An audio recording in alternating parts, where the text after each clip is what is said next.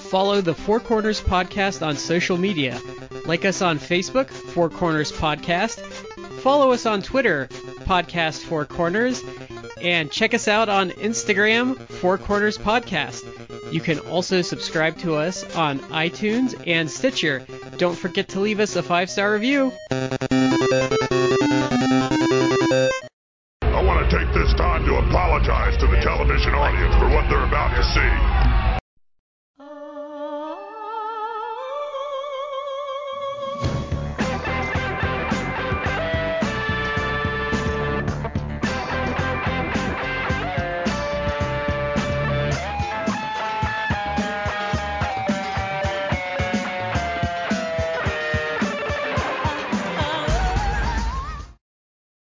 Hello, everybody, and welcome to the 4 Corners Podcast. I am Shad, here with Matt and Brad. Guys, how are you?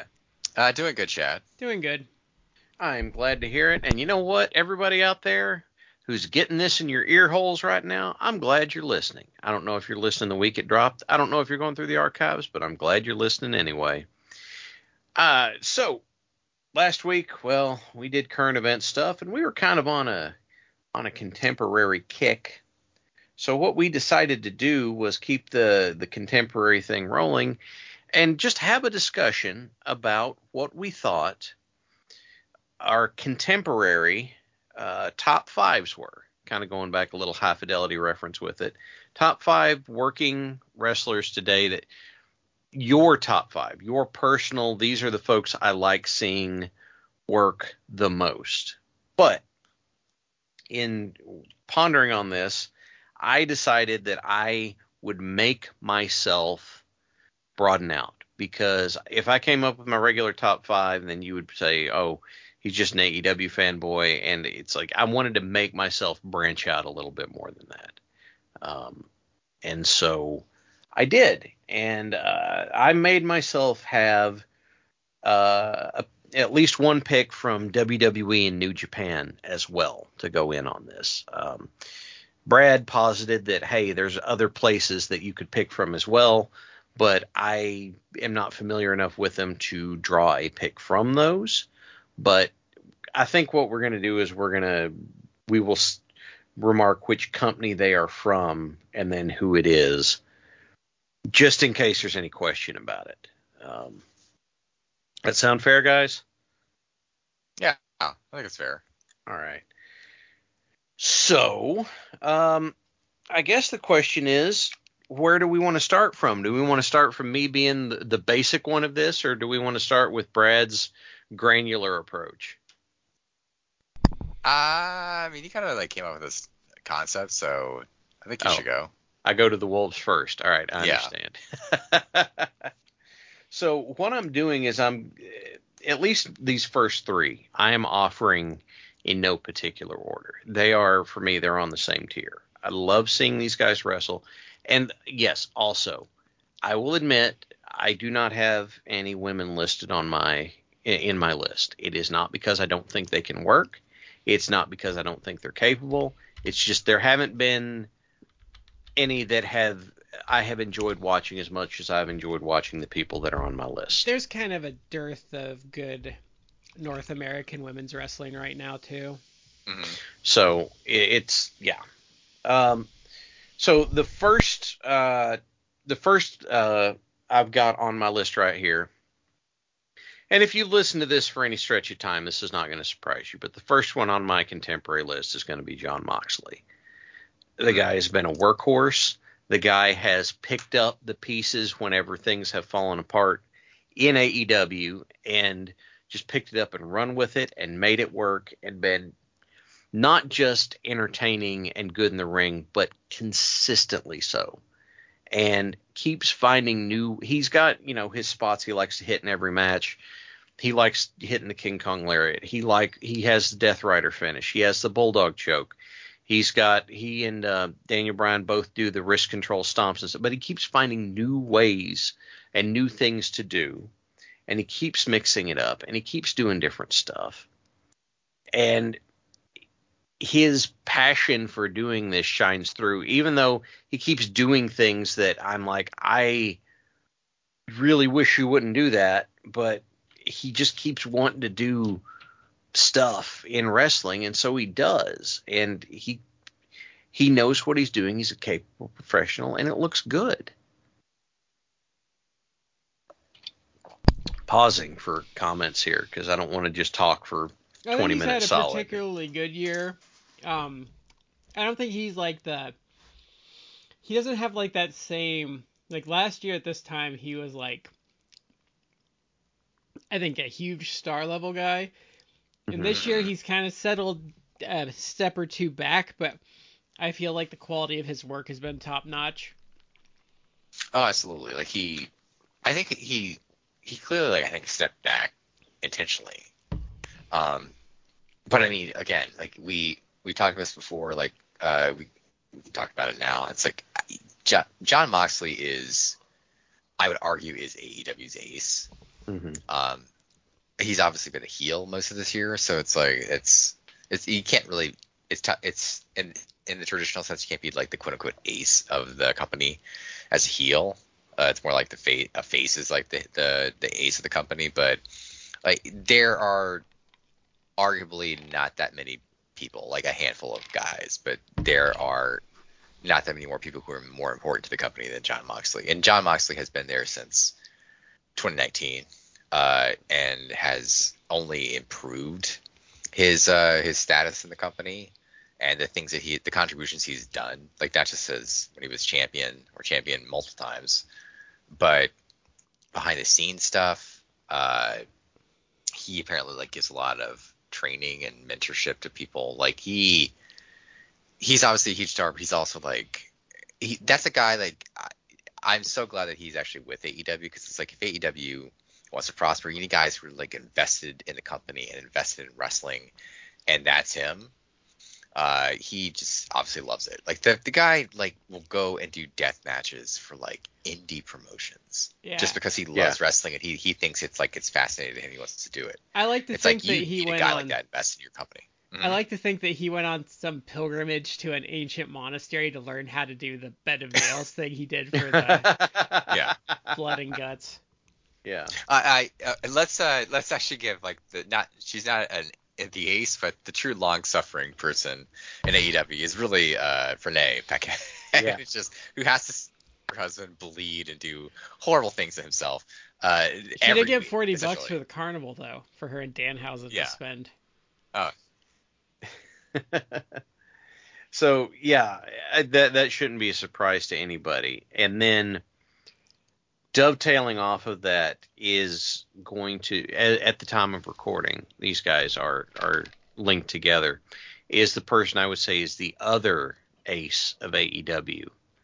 A guy who started with a gimmick that everybody looked at and was like, this isn't gonna, to the gimmick evolving over time, but the guy just being an absolute monster of a workhorse.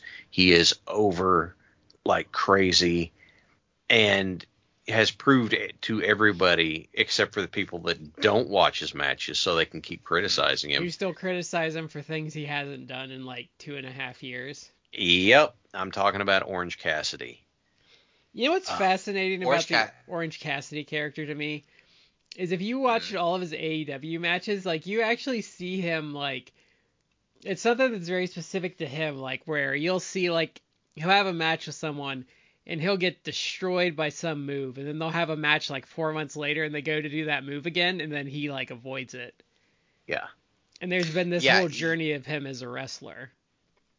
I have made it, and I think that I'll stand by it and I'll defend this argument, is that he has by far the most compelling character in all of AEW. And like it's kind of like subtle and low key, but he to me does have the most compelling character, because when he started he was obviously doing like heavily character gimmick related, where it's like it's Sloth, King of Sloth style. Like he just goes up there and does the bare minimum. It's like, of course, like the infamous spot that's all on wrestling Twitter, at least, that keeps popping up every now and again. It's like him doing the sloth kicks to Sting, and Sting like giving it back. Right? Sting's doing the sloth like chest thing, beating his chest. Yeah, things like that. It's like it's pure comedy, And all the way from like he's starting basic as a comedy character all the way to he literally one day, maybe it was like around the time he like won the international championship, but not a while back, he literally was like, all right, fine, I'll like try now. Like just nonchalantly said that, and has in the last year become such an insane workhorse. I mean, he's always a great worker. For the people who saw his work as Fire Ant in Chikara, like like he was always a great worker. I He's watched great. him on a show for Chikara. They were in some building that had these big steel beams, and he literally shimmied up one of these steel beams and like jumped on everyone. I've seen that spot. Yeah, I think you shared it with me and Chad. Yeah. It's amazing to watch because it's like a girder, like, and he's scaling it like it's nothing. Like he's climbing a ladder, like easily. Yeah, and it's not something that's built to be scaled. No, like and there's nothing else to chalk it up to, like the fact that he is just a ridiculously athletic person, even though he's not. In the grand scheme of things, if you grew up in like 80s 90s wrestling, like he's not like bulked up giant big dude. He's not what you would traditionally think of as a wrestler per se. Like back in the day, like he would at best be like a light heavyweight. Like he's not a big dude. If you watch him on the floor as lava, like he doesn't make it, but like anything he does, like the balance stuff, he has like no problem. Like he makes the course look trivial. He does. He's got I was going to go with what you said, Matt. He is not bulked up and big. He has more like a gymnast build. And there is no way on the planet you're going to tell me they're not strong. They're just not bulky. And that's what Orange Cassidy has. I'm sorry, go ahead. I cut you off. No, I mean he's I don't know if it's like he has a background in gymnastics, but it's like he's clearly like he's incredibly athletic. And he clearly like some of the stuff he does, like, and this is stuff that's true of like a lot of guys who can do lucha or lucha resu, which is what Chikara was known for. In other like spots like that, like he clearly like is very gymnastic orientated. Mm-hmm. But again, it's someone who like he's amazing in that people like the card kind of got wonky in 2022 because of injuries, but people raved about Forbidden Door 2022, and one of the things they raved about was his match with Will Ospreay. And I don't particularly like Will Ospreay. There are people who think Will Ospreay is the greatest wrestler / worker in wrestling today. It's like I would have issues with that. We could debate about that, but I would say I would not argue that Will Ospreay is bad. Like there are things I don't like about Will Ospreay, and that's where the debate comes in. But Will Ospreay, I think, bad. Well, I don't know that I would say that, but I do think he's. I would argue he's good. He is very athletically gifted, but his instincts for wrestling are absolute fucking dog shit. That's fair. And when left to his own devices, he will do the dumbest thing possible at all times. And as much as people don't like Bald, he still did nothing wrong when he smacked the shit out of him in their match. Yeah, he chopped the hell out of him. But people think that Ospreay and Cassidy had match of the night at Forbidden Door 2022, and I don't know that I would agree with that, but I also wouldn't say like, oh, you're out of line. Like it certainly was a great match, and it's not just because Will Ospreay is great. It's like, no, Cassidy is amazing. I would say he's had match of the year. I'm gonna say Moxley Orange Cassidy from a couple days ago was probably my match of the year right now. That match right there. I'm sorry, Matt. Go ahead. I think I cut you off, but I would agree. I just generally agree. Like it's that right there is like if you had any misgivings about Orange Cassidy, you need to watch that match because not only you can say like, oh, well, Moxley's great, and he is. Like he's great. Like you can argue Moxley is like your wrestler of the year, and you can do that like any year in the last like 3 or 4 years. Like you could say he's wrestler of the year, and he certainly should be in the consideration in the conversation because he's amazing. But Orange Cassidy is incredible. Like he has shown this international title reign how good he is. And like you said a minute ago, Brad, like it's subtle because it's like, okay, someone beat him, not for the title, obviously, but like someone beat him in a certain way or he couldn't make something work before. It's like, okay, next time they face each other, like he's compensated for it. And it's like you have to really pay attention Yeah. to what his matches are, the things he's been doing to actually get that, because it's super subtle, but it actually does, like, it's incredible. Like if you him actually think about beating him beating Pac was like Mm. the culmination of like the entire history of them in AEW. Because it was him finally getting one over on Pac. And Yeah. he subtly got closer and closer each time they wrestled until he finally beat him. Another thing, first of all, that the match that Cassidy had with Mox had that moment where he started doing the pockets kicks thing, but then it ramped up. It subverted the exact thing. So instead of it being like the lackadaisical, he started kicking the living crap out of Moxley. Like the progression in one spot showed. The other thing that I think people miss out on so much is how good at selling Orange Cassidy is. Orange Cassidy sells like a beast, and he doesn't oversell to make it look stupid. Orange Cassidy sells in such a way that you have this moment where you look at it and go, damn, dude, are you all right? Okay, he's good. But you have this moment where he gets hit, and you're just like, okay. You've got that your disbelief is suspended based off of his selling, His long even term, for just a moment.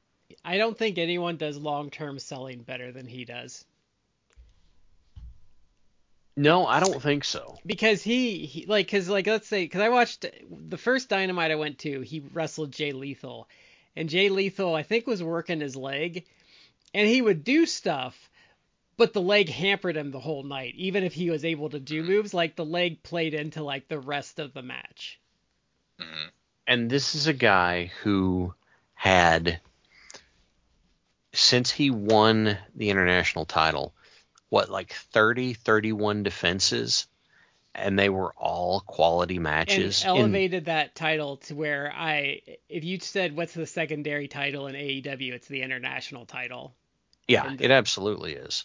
Yeah. It's the guy. He's spectacular.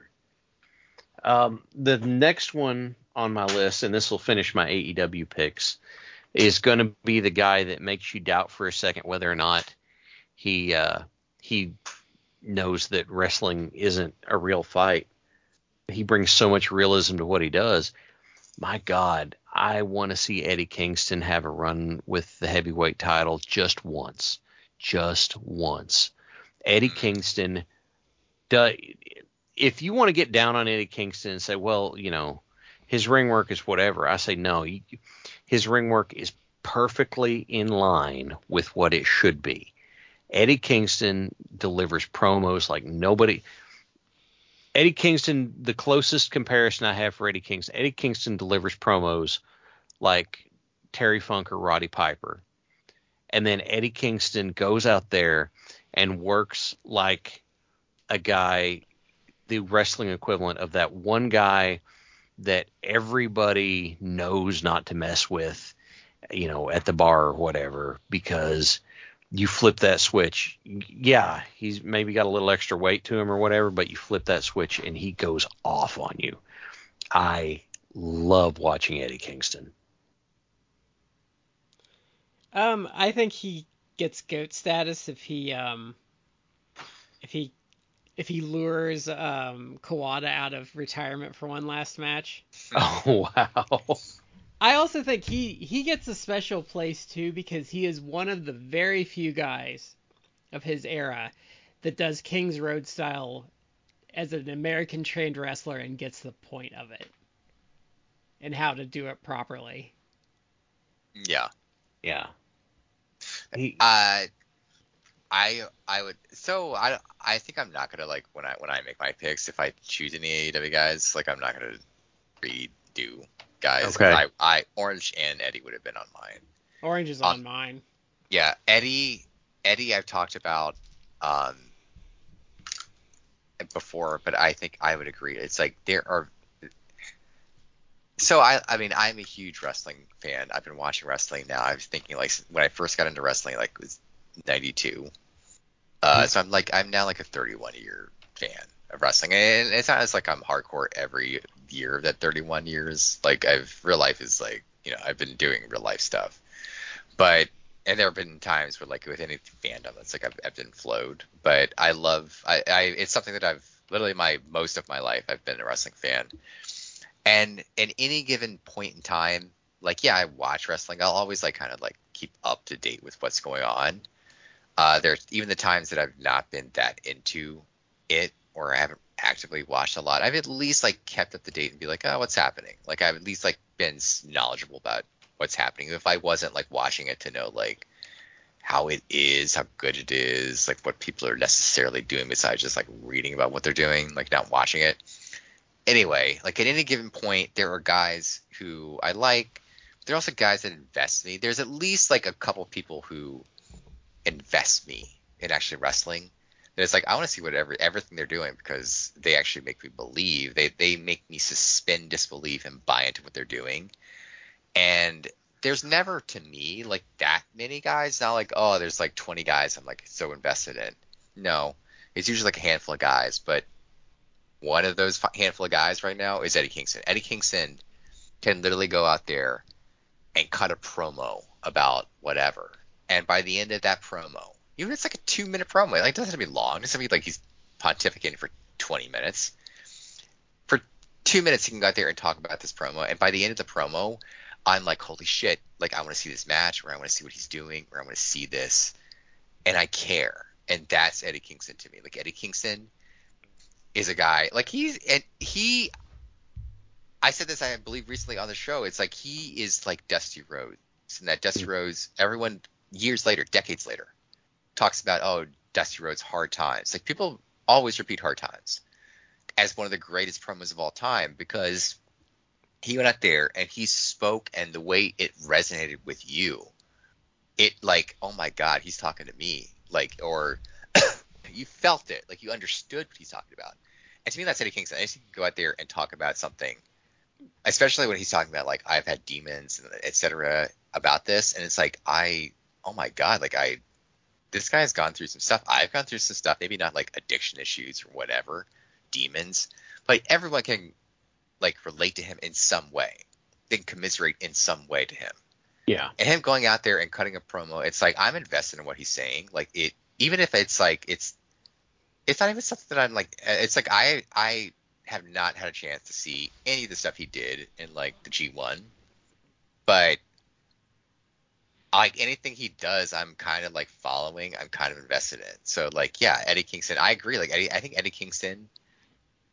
It's a bad time because like MGF is kind of like a face, but Yeah. like if you had Eddie Kingston as world champion, even if it's like he's gonna be world champion for like literally a week, I would think I'd be thrilled with it. He's amazing. It's like that's a dude who could effectively like if he retired the next day, it's like he was champion. It's like it's amazing. But I mean, this is a guy who it's 2023 and like I forget when he came into AEW, like 21 at least, maybe by 2020. He challenged Cody August of 2020 is when he made his first appearance. So he's been with the company now 3 years. It's like that's a dude who was going to retire and then sign with AEW and has been so amazing since then. It's like it's awesome. And this guy has had such an amazing 2023, even though he hasn't done like a ton in AEW necessarily. Like he has done a lot, and he's been just doing a lot of Japan stuff. It's like that's like his dream. Like that dude. Like if that dude is now like New Japan Strong champion, right? Yeah. Like and he met up with Kawada, who's like his hero. He's been doing stuff. He did G1 in New Japan. It's like that dude has like lived life. And like this guy who's like we're gonna retire like 2-3 years ago. It's like 3 years ago. He's gonna retire. He's like, yeah, I'm done. We talked about how like, and this is like truth. It's like I'm gonna sell my boots, like make money to make ends meet. Yeah.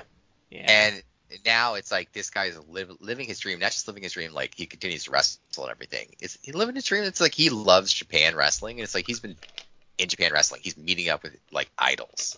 Yeah. That he has been a fan of since he was probably like, let's go back, like if he's like a fan of 90s All Japan. and he's like in his late 30s, early 40s, something like that. It's like, all right, this dude was literally like a kid, effectively, like watching this stuff. He's like meeting up with his idols. It's like, and this is the thing that he credits that he is not in jail or dead in the street for, was because this is what he saw and wanted to do. Like, this was what he credits for giving him direction in life. Like, how can you not cheer for this guy, right? I can't believe. And it's a redemption story. I legitimately can't believe that Kawada came to StarCast and didn't think anyone would want to see him. Yeah, that was the story that broke over the weekend. Is that Kawada came to StarCast, and I guess said like, oh, he came, but allegedly was like, yeah, I don't know that anyone's gonna like want to see me. And it's like, I think the dude like got out of wrestling and just has not paid attention for like the 15 years or so he's been out of it. I don't think he paid attention. I don't think that some of those guys from like the 90s actually know how much like All Japan like penetrated into America either. I don't think he realized it. And it's like, dude, like you are beloved. Like people love you. Not the least of which like Eddie Kingston. Yeah. So what I'm going to do here is I'm going to go ahead. We're talking about Japan. I'm going to go ahead and make my poll from what I have seen of people from the New Japan roster. Who I've enjoyed the most has been Tomohiro Ishii, because the guy has, how can I best put this? The guy has an approach, a look, and a style. Like, the whole thing blends together very well, and it's different than, like, it is very much his own. You don't find somebody else that does the same kind of thing. And the Stone Pitbull, really fits. Yeah, it fits. He is, he's got he looks like that. If you saw like a fire hydrant, if you saw a fire hydrant, just like stand up on the street and walk somewhere, that's what it is. And he looks just as tough as that. And he uses. I've got a soft spot for someone who does a good brain buster as a finish. Like, I will admit, I have not seen as much New Japan as these other two guys have. But from the people I've gotten to see, I have enjoyed watching Ishii the most. Yeah, he's consistently entertaining, and he has been. Yeah. He's a guy that he's, I think, like mid 40s now, or even late 40s. So I think the time to put like the title on him, if they were going to put the title on him, like that ship already sailed like a long time ago. And he's kind of a mid card to upper mid card guy anyway. Yeah. But if there was probably a time like they could have 47. Oh, 47. Okay. He there was a time like they could have probably put the title on him and it would have been like believable. But now it's like he's a little older, so it's like they wouldn't do that. They go with younger talent. But still, like he's a fantastic worker, and I think he's beloved by so many people.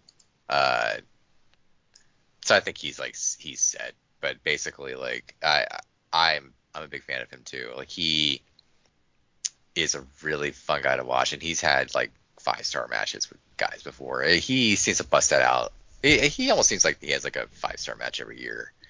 Oh yeah, he always and it's never, you never see it coming either. Like you'll just like hear like, oh, Ishii had like a really great match. You look up like he had a good match with that guy. Because I think it was last year him and Shingo had like a ridiculously good match. I'm not that surprised by that, just because Shingo is a good worker too. And he also has one of my favorite tag teams with Toru Yano. Okay. Here's what I'm gonna do with my last one, and this was my WWE pick, and it was really tough because this was down between. They're not on the same show, and so you've got this competing thing going on and stuff. And one of them is more of a character guy, and the other is more of an in-ring guy. And oddly enough, I found myself leaning over towards the character. I almost put down Gunter, formerly known as Walter, But I am actually hugely impressed with what Eli Drake, now known as LA Knight, has managed to do. The crap hand he was dealt, and then was like, that's fine. You know what? You're giving me pocket twos, and I'm going up against everybody else. I'm going to make this work. And he has done it consistently. And he has done outstanding mic work. He gets one segment on a show and goes out there and blows the roof off the place. Even if he's not like picked up his big definitive win really yet, everyone is still crazy for him. They still want to see this guy. They still want to hear him. They want to interact with him. And it's like there is no possible way. They have to do something with this. They are resisting it with every fiber of their being right now. Yep. And he is overcoming that with just the sheer charisma, the sheer force of personality he's putting out there is pushing that water uphill, and I am in awe of it, which is why he's my WWE pick. He really shows me why Triple H isn't a good booker. Because you have this guy that got really hot, and you have him working with like absolute coolers in The Miz and like what the fuck's their name? Top Dollar and the other. He didn't really work with them. He just came out and beat them up. Like they'd be out there trying to cut a heel promo, and he just shows up and kicks the crap out of them. Well, then people were like, well, the match with The Miz kind of sucked. I'm like, it's because The Miz isn't very good anymore because he hasn't been the same since he tore his ACL. Yeah. His ring work hasn't been the same. Look, I actually give The Miz a lot of credit because he went from being that guy who's on the ECW show who was that jack off from Road Rules or Real World or whatever it was. Road Rules, I think. Hey, was it? I think it was Road Rules. One of the first MTV reality shows. He went from being that guy to, honest to God, learning very well, and for a number of years pulled his own weight and did great. And you know what? I have so much respect for him pulling that off. That being said, he's on the downslide. He's not as capable in the ring as he was, even though working a safe style gave him a lot more longevity than you would think. But man, LA Knight's still making it work. LA Knight comes up with some of the most blistering lines I've heard in promos in a long time. And he's just making all of this work. Honest to God, I feel like he is going to be undeniable for getting that rocket push. I think I think we're gonna be talking about him in a year, and it's gonna be like Sami Zayn now, where it's like, hey, remember like when he got super over and they didn't do anything with him? I don't think he's gonna cool off.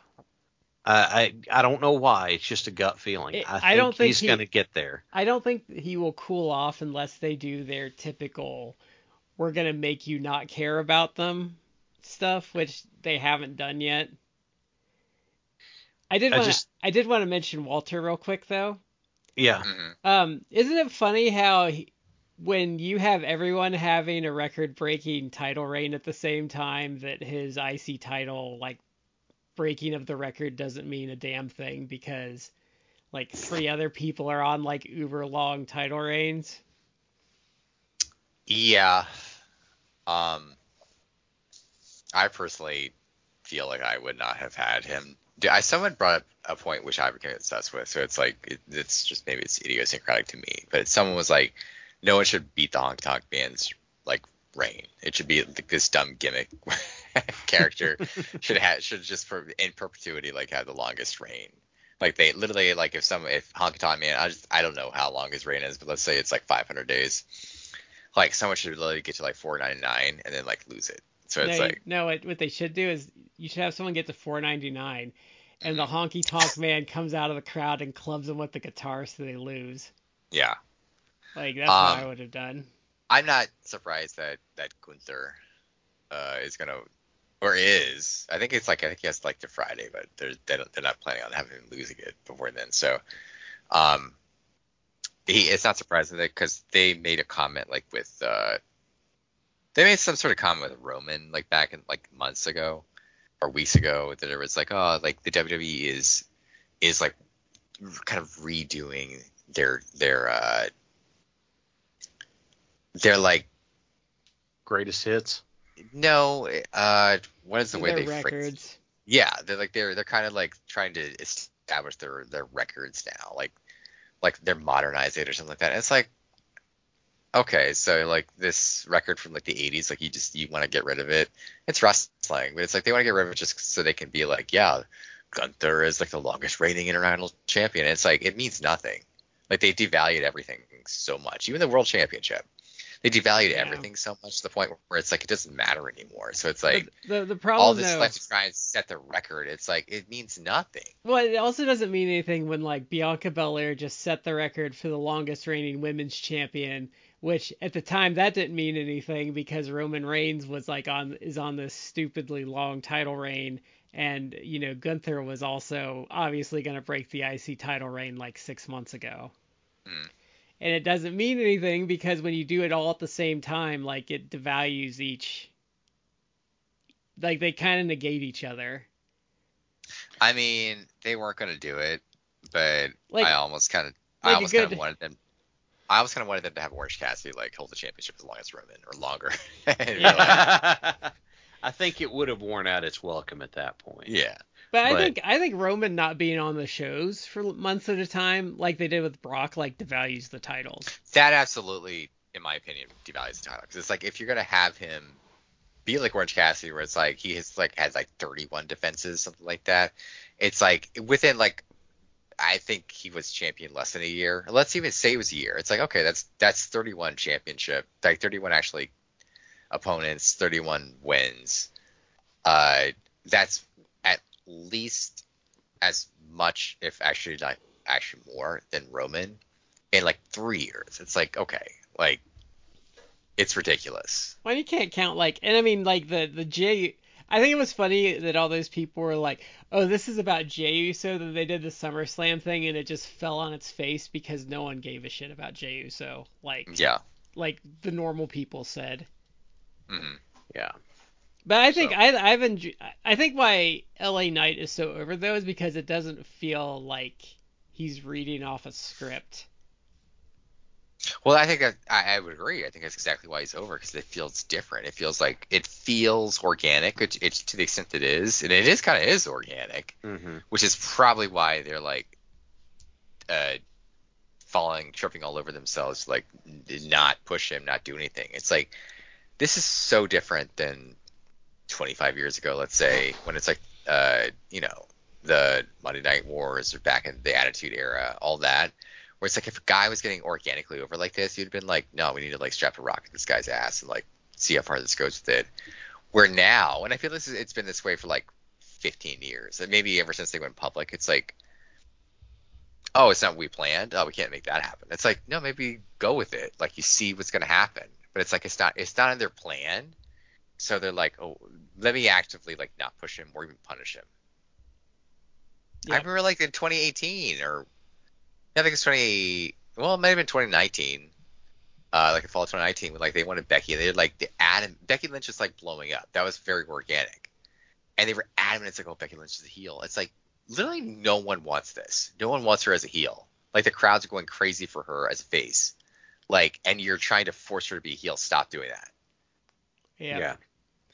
So there you go. That's my WWE pick of best contemporary person I like to watch is going to go to LA Knight.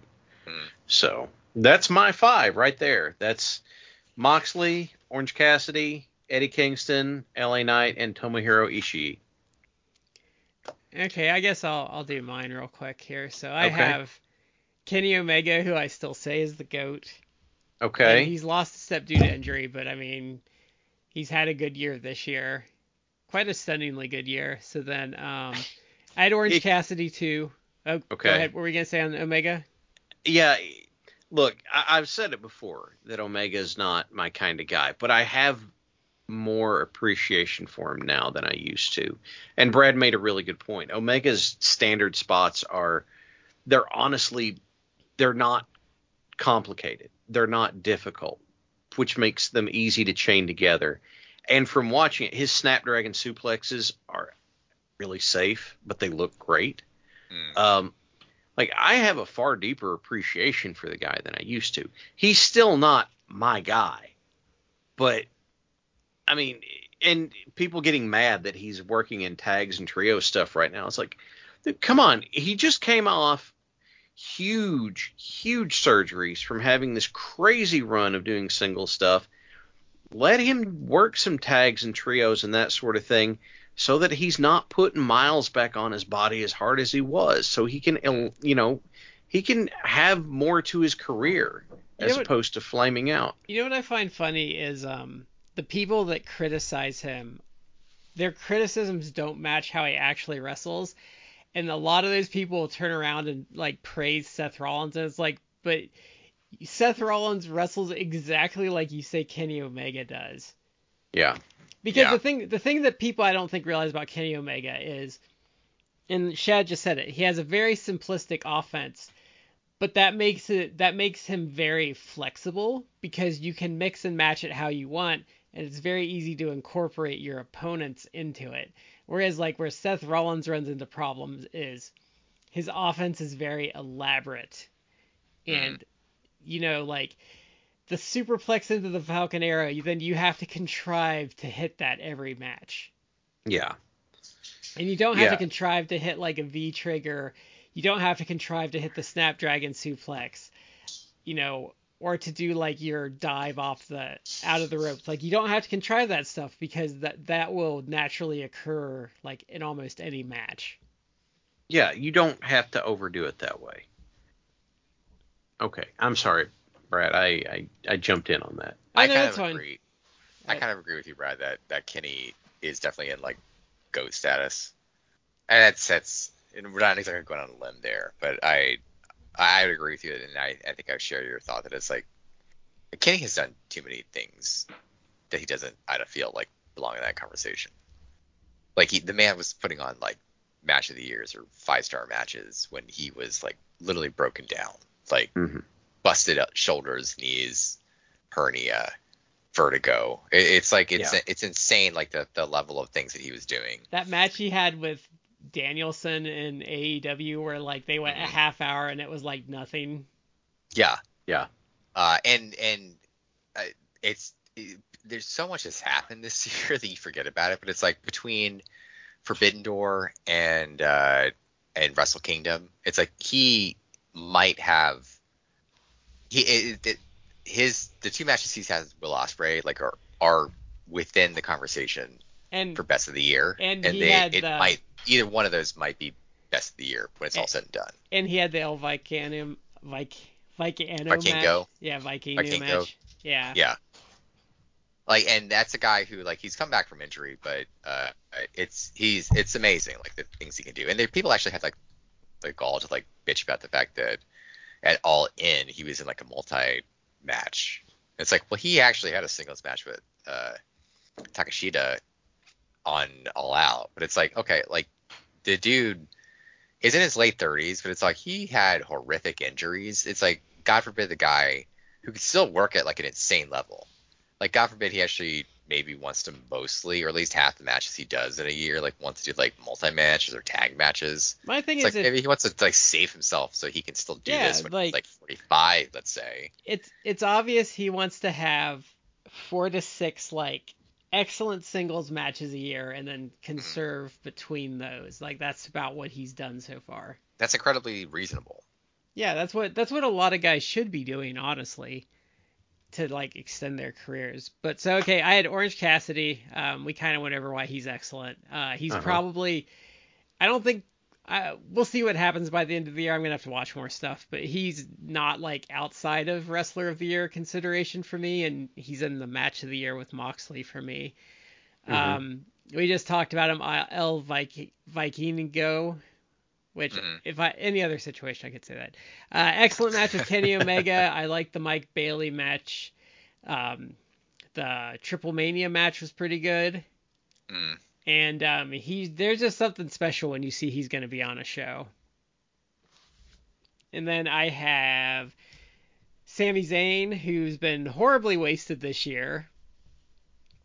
He single-handedly single-handedly took an angle running on fumes and infused it with just incredible heat, which got They pissed lived off away. of for another 3 months after that. And now he's not as over anymore because they have him jobbing singles all the time. Yeah. Like, why are Well, they that- pushing Damian Priest? No one gives a flying shit about Damian Priest. Another guy who's that one of the knocks on them not pushing LA Knight. Oh, he's old, and it's like he's actually like a few months younger than Damian Priest. Yeah. Yeah. And then my last one, because she's had a pretty excellent year, and I think she's really elevated her star status a lot this year. But Julia would be my number 5. Oh yeah, I for a second there I was like, who? But it's Julia from Stardom. Like yeah, she's the current New Japan Strong Women's Champion. She beat Willow Nightingale for that. Willow Nightingale, I believe. I mean, let's be honest. Like she was not. I don't think she was supposed to win the New Japan Strong No. championship, but she wrestled Mercedes Moné, the former Sasha Banks, and Sasha broke her leg during that Yeah. match. So it was like on the fly. She was like, "You got to go over." And so Willow won, and then she lost to Julia. And then Julia has had a couple defenses. Seems like she's going to be a fighting champion. She just faced, I think, Risa Serra. Yeah, And, I think so. Yeah, in a match. And she has called out a bunch of people, one of them being like Sari, who's formerly from WWE, NXT. That seems like that's probably going to be the next match for Julia. And one of the people she called out was Mercedes Moné. So I think that's probably going to be like another big match coming up. Julia is someone who I've shared it with people before. It's like she's probably going to. It would not surprise me if down the road you see her in AEW or WWE. Like I think she's going to come to America once her contract is up. I'd be surprised if she doesn't, just because she I think has a lot of star appeal. Like she's a very good worker. She's very attractive. She has like star appeal. Like she comes off like a star, which is hard for some people, especially if coming from a different culture like Japan, to really make happen. But I think she has it, so it would not surprise me. So yeah, I would agree with that one. She, of all people, even I have seen rumblings about her coming to America, and it's like, well, if she has had, because you guys have kind of told me a little here and there about the run that she's had, it's like, if she's been having that kind of run and doing that kind of stuff, then I don't understand why not. Now, this is my bias showing, I would be kind of shocked to see her sign with WWE, but I don't know, maybe looking at going from the Japan grind to the WWE grind, she's just like, yeah, whatever. Doesn't matter. I can handle this. And just rolls with it. But I don't know, man.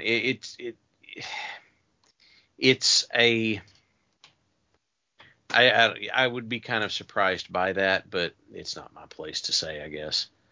But yeah, I've seen the rumblings. Like, oh yeah, after this she's going to come to America. That's what's going to be coming down the pike. I'll laugh when the WWE stands get excited and she signs with AEW.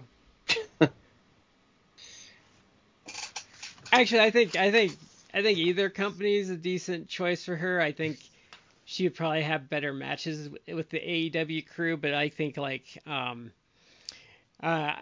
this is I know people would probably get mad if I said this, but I think she's attractive enough that she won't get too chomped up in the WWE machine. But okay, they don't give a shit unless you're Charlotte or Becky. Well, no, and my fear is like they would waste God knows how long in NXT. Yeah. You have to learn their style. And it's like she's a great worker. And I mean, look how they did that with Sari, to the point where she was finally like, yeah, no, like I'm kind of over this. The best woman they had in NXT, and they wasted her. But look at what they did with Shayna Baszler. Like, I don't think she'll ever be like a star on the main roster because she just lacks what WWE crowds want. But they had Ronda give her like the rub, and they did such a stupid match that was so boring. Like, she didn't get any benefit from being put over. So, I mean, like, it's just, I don't think they're ever going to get the women right, and Triple H is honestly worse with them than Vince was. People have made a point to note the time that is spent on women's matches. And it's neither here nor there, except for the fact like, people have this whole thing in the WWE, and it's like, I mean, people have noted, like in some weeks, it's like on Monday Night Raw, which is a 3-hour program, the women's matches have had like 3 minutes, and it's like, I mean, Jesus. there's some weeks where there's some weeks where I don't even know if there's 40 minutes of wrestling on Raw.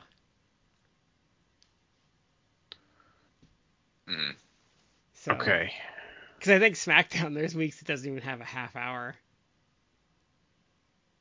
All right, Brad, I was trying to run back over yours in my head. Did you hit all 5 of them? Yeah, Omega, Zayn, Vikingo, Cassidy, Julia. And Julia. Okay. All right, I got you.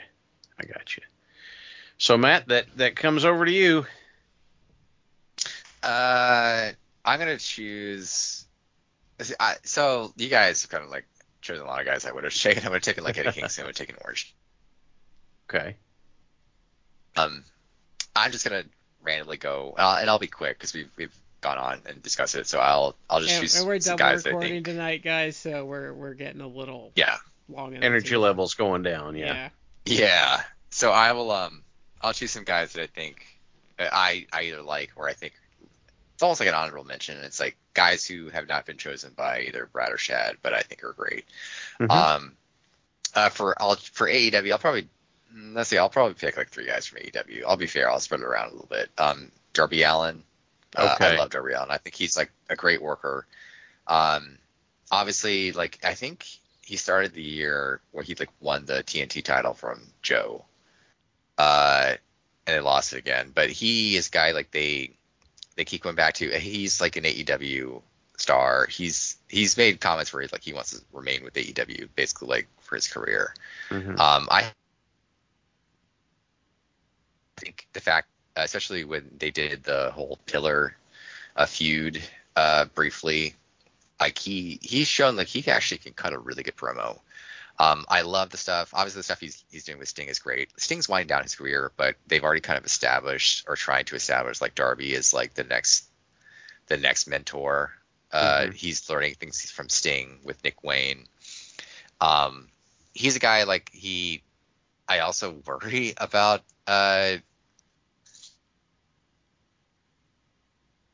because it's like I don't want his career to basically be like he's going to end sooner rather than later because he just is going too crazy. But I don't know. Like I think he's great. I think he has like all I think he has all the tools. Like I would not surprise me if at the end of the day he eventually becomes champion, and I'd be down for it. Let's see. I mean, I think he's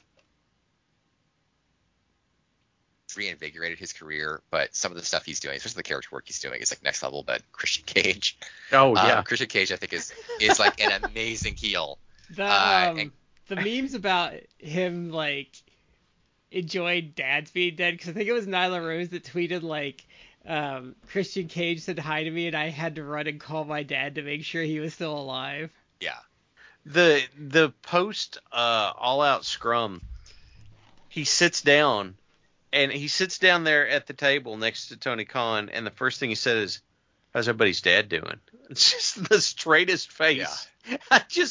I am amazed. He's self-aware. Like he right before the match at All In with with him and Swerve versus obviously Darby and Sting in a coffin match. Like he was like he fragged Nick Wayne, not Nick Kane.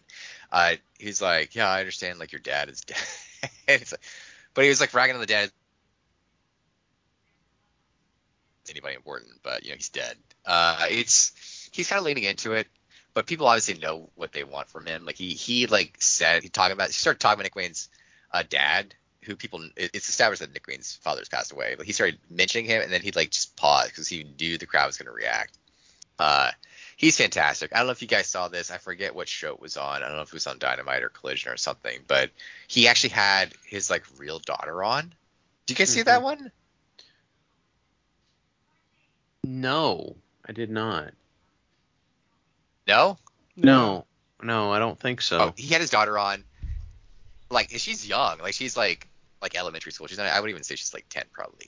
Okay. His daughter was on, and his daughter, like he had the TNT title, which he technically doesn't own. He didn't win. It's Luchasaurus, but he's actually like he won it. I love that gimmick.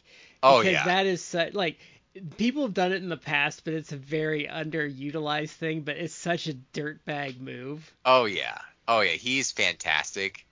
Anyway, like she at one point she turned to him and is like, "Can I hold the title?" And he looks at her and he's like, "Did you win this title?" Yeah. He basically tells security like, "You should remove her. Like she doesn't need to be here. She's asking for the title. Like get her out of here." And like basically had security remove his own daughter from the building. It's like he is such a good heel, and it's so obviously it's very comedic, but he I think is on another level. He definitely won the Edge versus Christian comeback. Yeah. Oh yeah, and a lot of people expect Edge to sign with AEW, and I think there is like stuff they could do with Edge. I think he'd be better. I think he'd be a better. I know. I don't say this to be mean. There's a reason to have misgivings, but I don't mean this to be mean. He's not my cup of tea, but he should really retire because he just can't do it. Like his body just cannot handle doing it. I would agree. I also feel. I mean, I will see, but I think he'd be a better use than like the Hardys. That's true. I guess if he got into AEW and like he could bump how he wanted and like be less produced, he might do a little better. I think he'd be overall better than the Hardys. I don't begrudge Tony Khan for hiring the Hardys. I do think like there was some utility to like the Hardys against like the Bucks and other people, but it's like they're both pretty broken. They're so broken down. It's I think Matt Hardy can get out of them. Matt Hardy does have one of my favorite AEW moments where they did the all out match and it's him chasing Sammy Guevara in a field shooting fireworks at him. Yeah. And then Sammy, get up or an old man will say we're working a mud show. Oh yeah. I think Cage is great. So that's two of my choices. A third of mine, I won't elaborate too much other than I think the key people that have a lot of like conflicting thoughts about him in New Japan, but for the time he's been with AEW, and I'm only basing this purely on his like Collision work, but Jay White I think is amazing. I think he's a good worker. I don't have like the misgivings that people have, but I think he's actually been better in AEW than I think he ever was in New Japan. I absolutely agree, and I think he's been great. I think a good worker. I think he's been entertaining. And him and Juice together really works. Oh my God, yes. Juice has been like on another level too. Like Juice has been crazy, and him with the basically like the card the card version of Jay White. Yeah, Card Blade, yeah, I think he's been like fantastic. We really need to. Juice really doesn't get the credit for being a guy who, when he was a jobber in NXT, bet on himself when everyone thought he was crazy, and he made it work. Oh, he absolutely made it work, and he has taken it to another level in AEW. Like for the last like basically 2 months, he's been fantastic. I love someone last week we were talking, and someone said, "Okay, I haven't been watching much. Can you describe Juice Robinson for me?" And the guy goes, "He's Florida Man if he were a wrestler." Kind of. And I just started laughing because I was like, He's kind of that's a hell of a way to do he's it. kind of a very toned down modern day Macho Man in his own way. Yeah, I give the guy credit. Like he's just his really. I mean, I'm talking about Jay White is like on my pick, and he is, but Juice Robinson is almost like a honorable mention. Like he is just highly entertaining. It's like Juice Robinson has been waiting for this like his entire career, and he's like taking it for every inch he can. He's got the opportunity, and he is going for it. Yeah.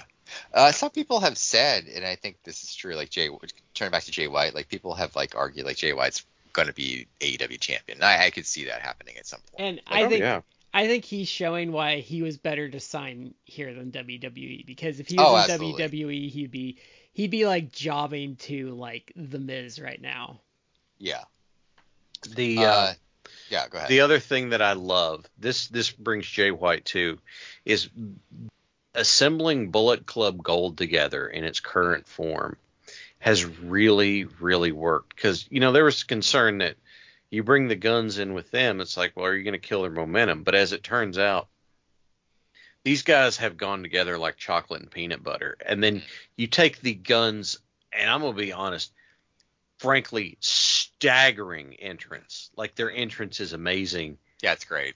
And then Jay White and Juice drop into it, so you have like a 4 cardinal directions pan around of all 4 of them, and it just works. And it pans around where Juice is, and he just looks at the camera and freaks out at it. Like these guys have put together something that's, I don't want to say very quietly, but it has not like jumped to the forefront for everybody, but it has been like, hey, by the way, we're awesome. And now without a certain someone helming Collision, it's like they're going to get bigger and bigger roles out of it. They deserve a lot of credit for being a punchline and like really taking that momentum and doing something with it. Yeah. And I have to say, I also love the trios title that Billy got, the Daddy Ass and the Acclaimed have. Yeah. Yeah. That the belts scissor themselves. Yes. The ends on the belts are scalloped so you can scissor the belts. Yeah. So have you guys been? I know Shad was earlier this year, but when I went to Dynamite, I was shocked. Like almost every woman there had like a Scissor Me Daddy Ass shirt on. And I was like, huh, that's interesting. They are so crazy over. And yeah, I mean, House of Black was doing well, but I think the trios titles on them is a good place to be. Yeah. Is this the most over Billy Gunn's ever been, like in his career? Like on his own merits? That's tough to say because I mean, like DX back in the day was real big. Yeah, but he was like the 4th most over member of DX. Well, yeah. the New Age Outlaws just by themselves were over really big too. But that was because of Road Dogg though. That's what I mean. It is crazy how over he is at like 60 or close to 60. He's like 59 or something. Like he's majorly over. But on just by himself, just as himself, sure, I'll give you that one. Yeah. He has so much fun though. I think that's what helps some of these guys get over like in older age, like especially someone like him. I think it's just like it's hard to not root for him when he's obviously having so much fun. Yeah. I think that the announcers love to get, oh, he's just having fun, Maggle. It's like, but as it turns out, Maggle. Yeah, as it turns out, guys who are out there that are doing gimmicks they enjoy and are having a good time with it. As you already said, I think Juice Robinson's a great example. Honestly, I think the Guns are a great example too. These guys have figured out their stuff and are having a ball with it, and I think the crowd in general love seeing people doing gimmicks they love doing and just key to it because it makes it more fun to watch. You can't tell me that Adam Cole and MJF are not just giddy inside, that the entire building pops when they just point at each other and say double clothesline. I have to say this is the best Adam Cole's ever been in his entire career. I have shared before, I've never been like an Adam Cole fan. Not that I hate him, but it's like He just never did much for me. he never did much for me, but I would agree. Like, this is the most I've found Adam Cole to be entertaining. To the point where when he started, like the first year he was with AEW, I was like, they were using him way too much. Like, I'm out. But now I feel like since he's come back from his injury, not that I have like the sympathy for him, but it's also like I actually feel like they've been using him in the right way, where it's like he's not the focal point of everything. Like the stuff that he's doing with MJF, I think is highly entertaining. I think it's being done in a really subtle way that's kind of organic, and they're giving it room to breathe. It's amazing. And which not to go back to like talking about CM Punk again, I think that was like that's something that Meltzer mentioned. It's like that was kind of like I'm sure what probably one of the things that set him off was that like he wasn't on an episode of Collision, but MJF and Adam Cole was, and the ratings actually like went up. It's like, yeah, this is like the hottest angle in AEW right now. It's actually what I said about Adam Cole for I think 8 years now, and they finally got it and it's worked. Is they Ring of Honor, WWE, and AEW for a while tried to use him as the cool heel, and he's not cool. There's nothing about Adam Cole that's cool. Why he's working right now is because he's a cornball goof. Yeah. Like, they're not trying to make him cool. He's just being himself. He's being a cornball, like, weirdo. And it's great. Yeah, it's really working. Matt, where did we cut you off on your list? I only did 3. I'll do my last 2 quickly. I'll skip the WWE. There actually are a few guys I would pick. I probably would have picked LA Knight because I think he's like highly entertaining. I'm actually gonna go with a guy who you've mentioned before, Gunther, aka Walter. I actually do believe like he should not beat the Intercontinental Championship reign. He's going to. I don't think no one who cares really. And has he had one memorable like moment during the whole reign? I mean, if you care about wrestling and like work rate, then the match he had with Sheamus, I think was it Clash at the Castle? I think it was. Yeah. Match he had with Sheamus, like Meltzer rated 5 stars. Like that's probably like deserves to be on like your match of the year. I don't know though list. Because Granny doesn't like him, and I mean if Granny doesn't like him, I have to question the quality. Gunther is a guy who arguably should be like the main heel of the company. Like he should be a guy. I mean, this was back in the day. I know he's like slimmed down a ton, but back in the day, it's like this is a guy who would have like beaten the shit out of Hogan. They would have gotten like 6 months of like main events, and then like Hogan would have.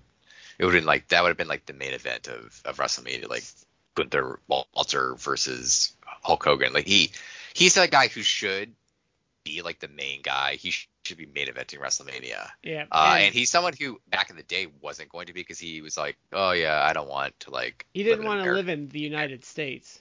Yeah, but he may have been married before. I don't know. He that ended. He's in a long-term relationship with Ginny, who used to be in NXT UK, who's no longer even a wrestler, but they're like together. And he's changed his attitude obviously because he's very heavily in the United States, but it's like they won't do anything with him besides the Intercontinental title because everything is the Roman show, even though Roman fucks off for like 6 months on vacation throughout the year. But it's like that's a guy who should be like one of the main guys. And isn't. But no, he did, and I only think he broke the reign because they kind of like forgot about him for a year. Yeah. He has some of my like. Obviously, I've talked about in the show forever, but his match with PCO at Spring Break was one of the most batshit things I've ever seen, and the match he had in NXT with what's his name. Ilya Dragunov. Yeah, that match they had like at one of the takeovers was just like excellent. First one or second one? Second one. Yes, the second one was great. It was Dragunov just gutting it out to finally put him down. Hmm. It was great. It really was. Yeah, I would choose Gunther. And my final one, I'm actually gonna go to Stardom. You picked Julia, Brad. I'm actually gonna go with Mina Shirakawa, only because like Mina's amazing in the sense that Mina, I would almost compare her to Trish Stratus in a sense, because Trish Stratus was hired because she was like a fitness model. She's obviously like very attractive, and she was like eye candy. And then somewhere along the way, Trish Stratus was like, no, I'm actually going to like apply myself and actually going to try to become like a good like wrestler. And for the time that she was doing that, like not only you could say like Divas era, but like she actually became like pretty competent. Nowhere near what the level of women's wrestling is now, but like she actually improved herself. For her level of experience and the fact that like she probably had to fight tooth and nail to get serious training, she did okay. Yeah. So yeah, like I think she was good for the time, and that's almost like Mina Shirakawa in the sense that she was someone who, like, her nickname, even in Stardom, was she's Big Boob Girl. It's like she's actually quite busty, but it's like that was like her initially. She was part of like the Cosmic Angel faction, which is like it was Kind led of by like the pretty princess stable.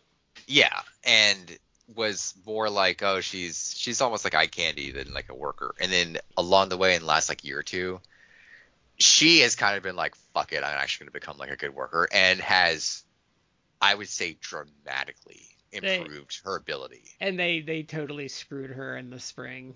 They did.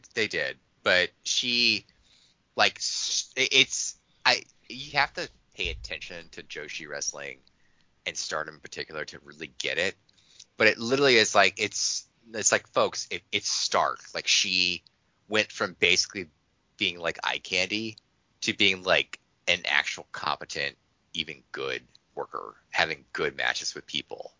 And I mean, they screwed her over, but she was like a preeminent babyface for like a time in the company. So it's like, it's kind of amazing. Like, I can't. Very pasteurized too.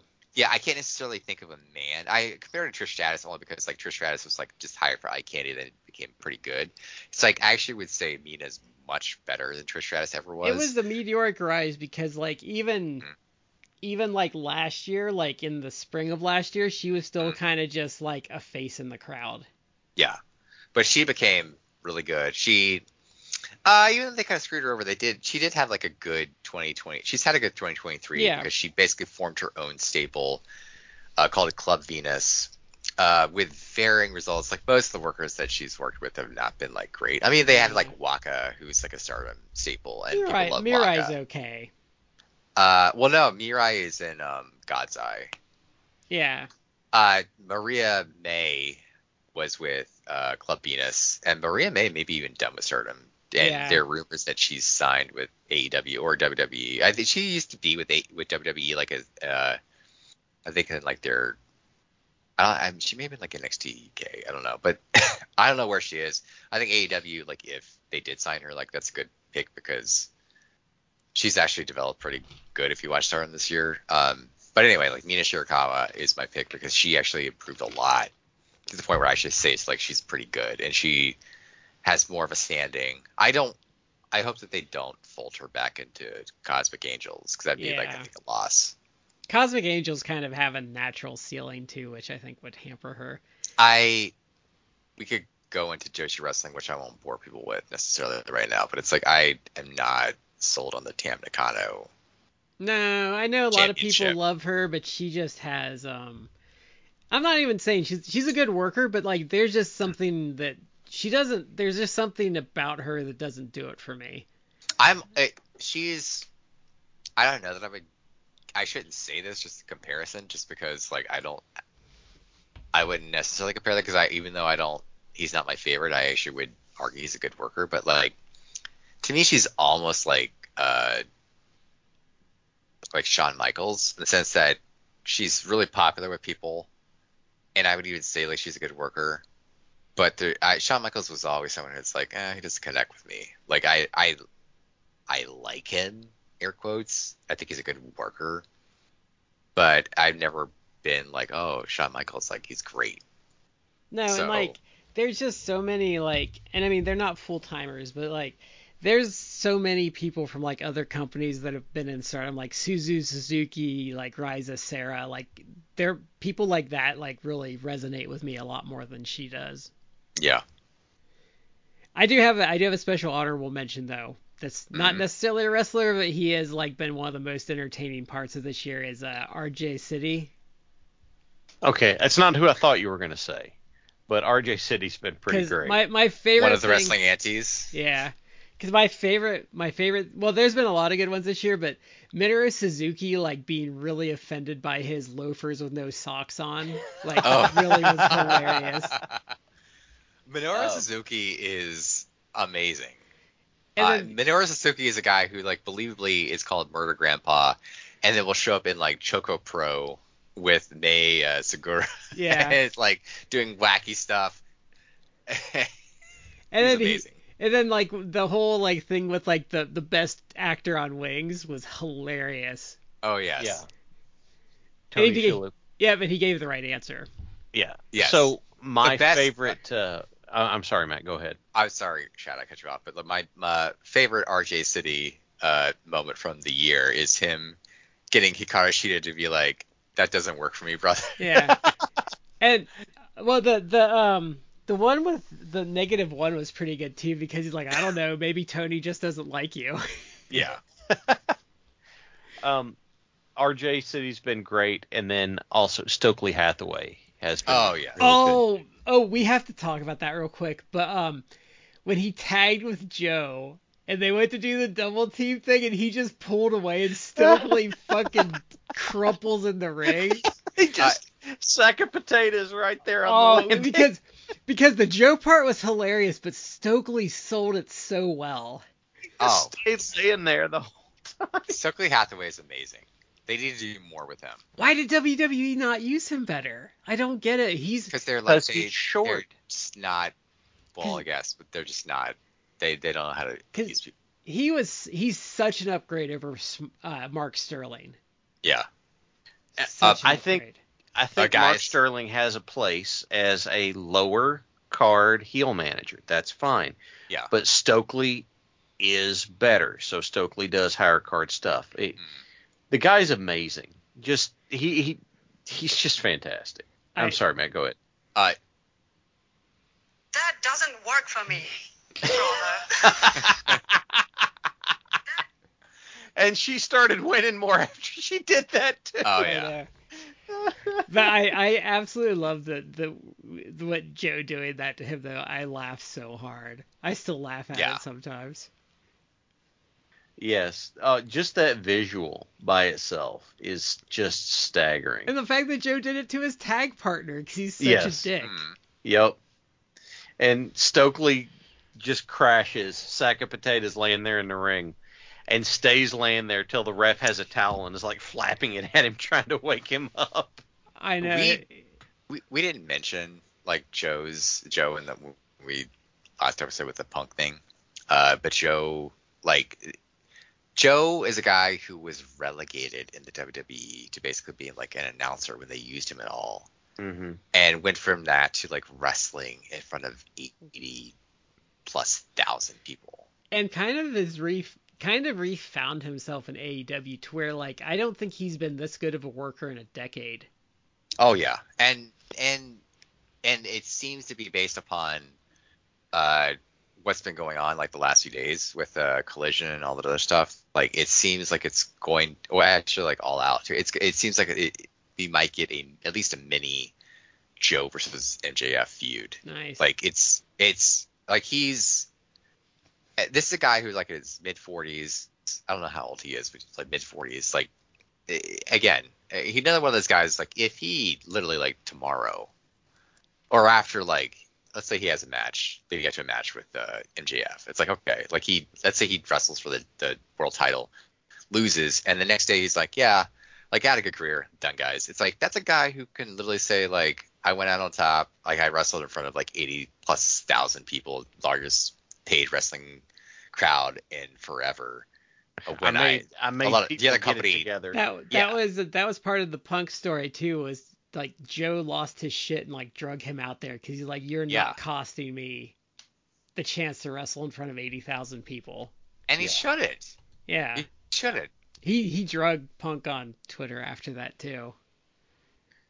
Yeah, he did. Yeah, I mean, he wasn't. I haven't like followed I haven't like stalked his feed, but I did see where he basically said like, he made a comment about people like, commodify their friendship with you, which in a roundabout way is saying like some people are your friends, some people just are, you know, it's transactional. Like you think they're your friends, like they only want to use you for something. And to me, that was far more biting, and like that if that was someone talking about me, I'd feel like such a piece of shit, because I'd be like, oh my god, like they don't view me as a real friend. They just think that I just used them. And like that would, if I actually had shame, which it's like, who knows if CM Punk does, but if I did, that would cut me to the bone. Like that would. He has no shame. That would feel like that's the worst. Like, oh my god, like that I'd feel. But that to me is like absolutely biting. But that to me was like the worst thing. I don't know if he's made any other comments since then. I don't know. But I think he's really benefited though, because he obviously lost a good amount of weight when he came to AEW, and he's really benefited from that physically. Yeah. All right. Well, there we go, guys. Some top contemporary lists.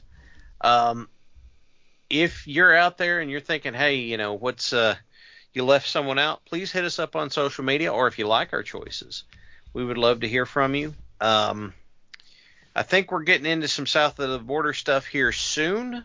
For quite a while, because we're going to be doing, we were supposed to do it this week, but some things happened. So what we're going to be doing is we're going to be doing a couple episodes on Rey Mysterio versus Psychosis. We're going to do a couple of introductory matches for Shad.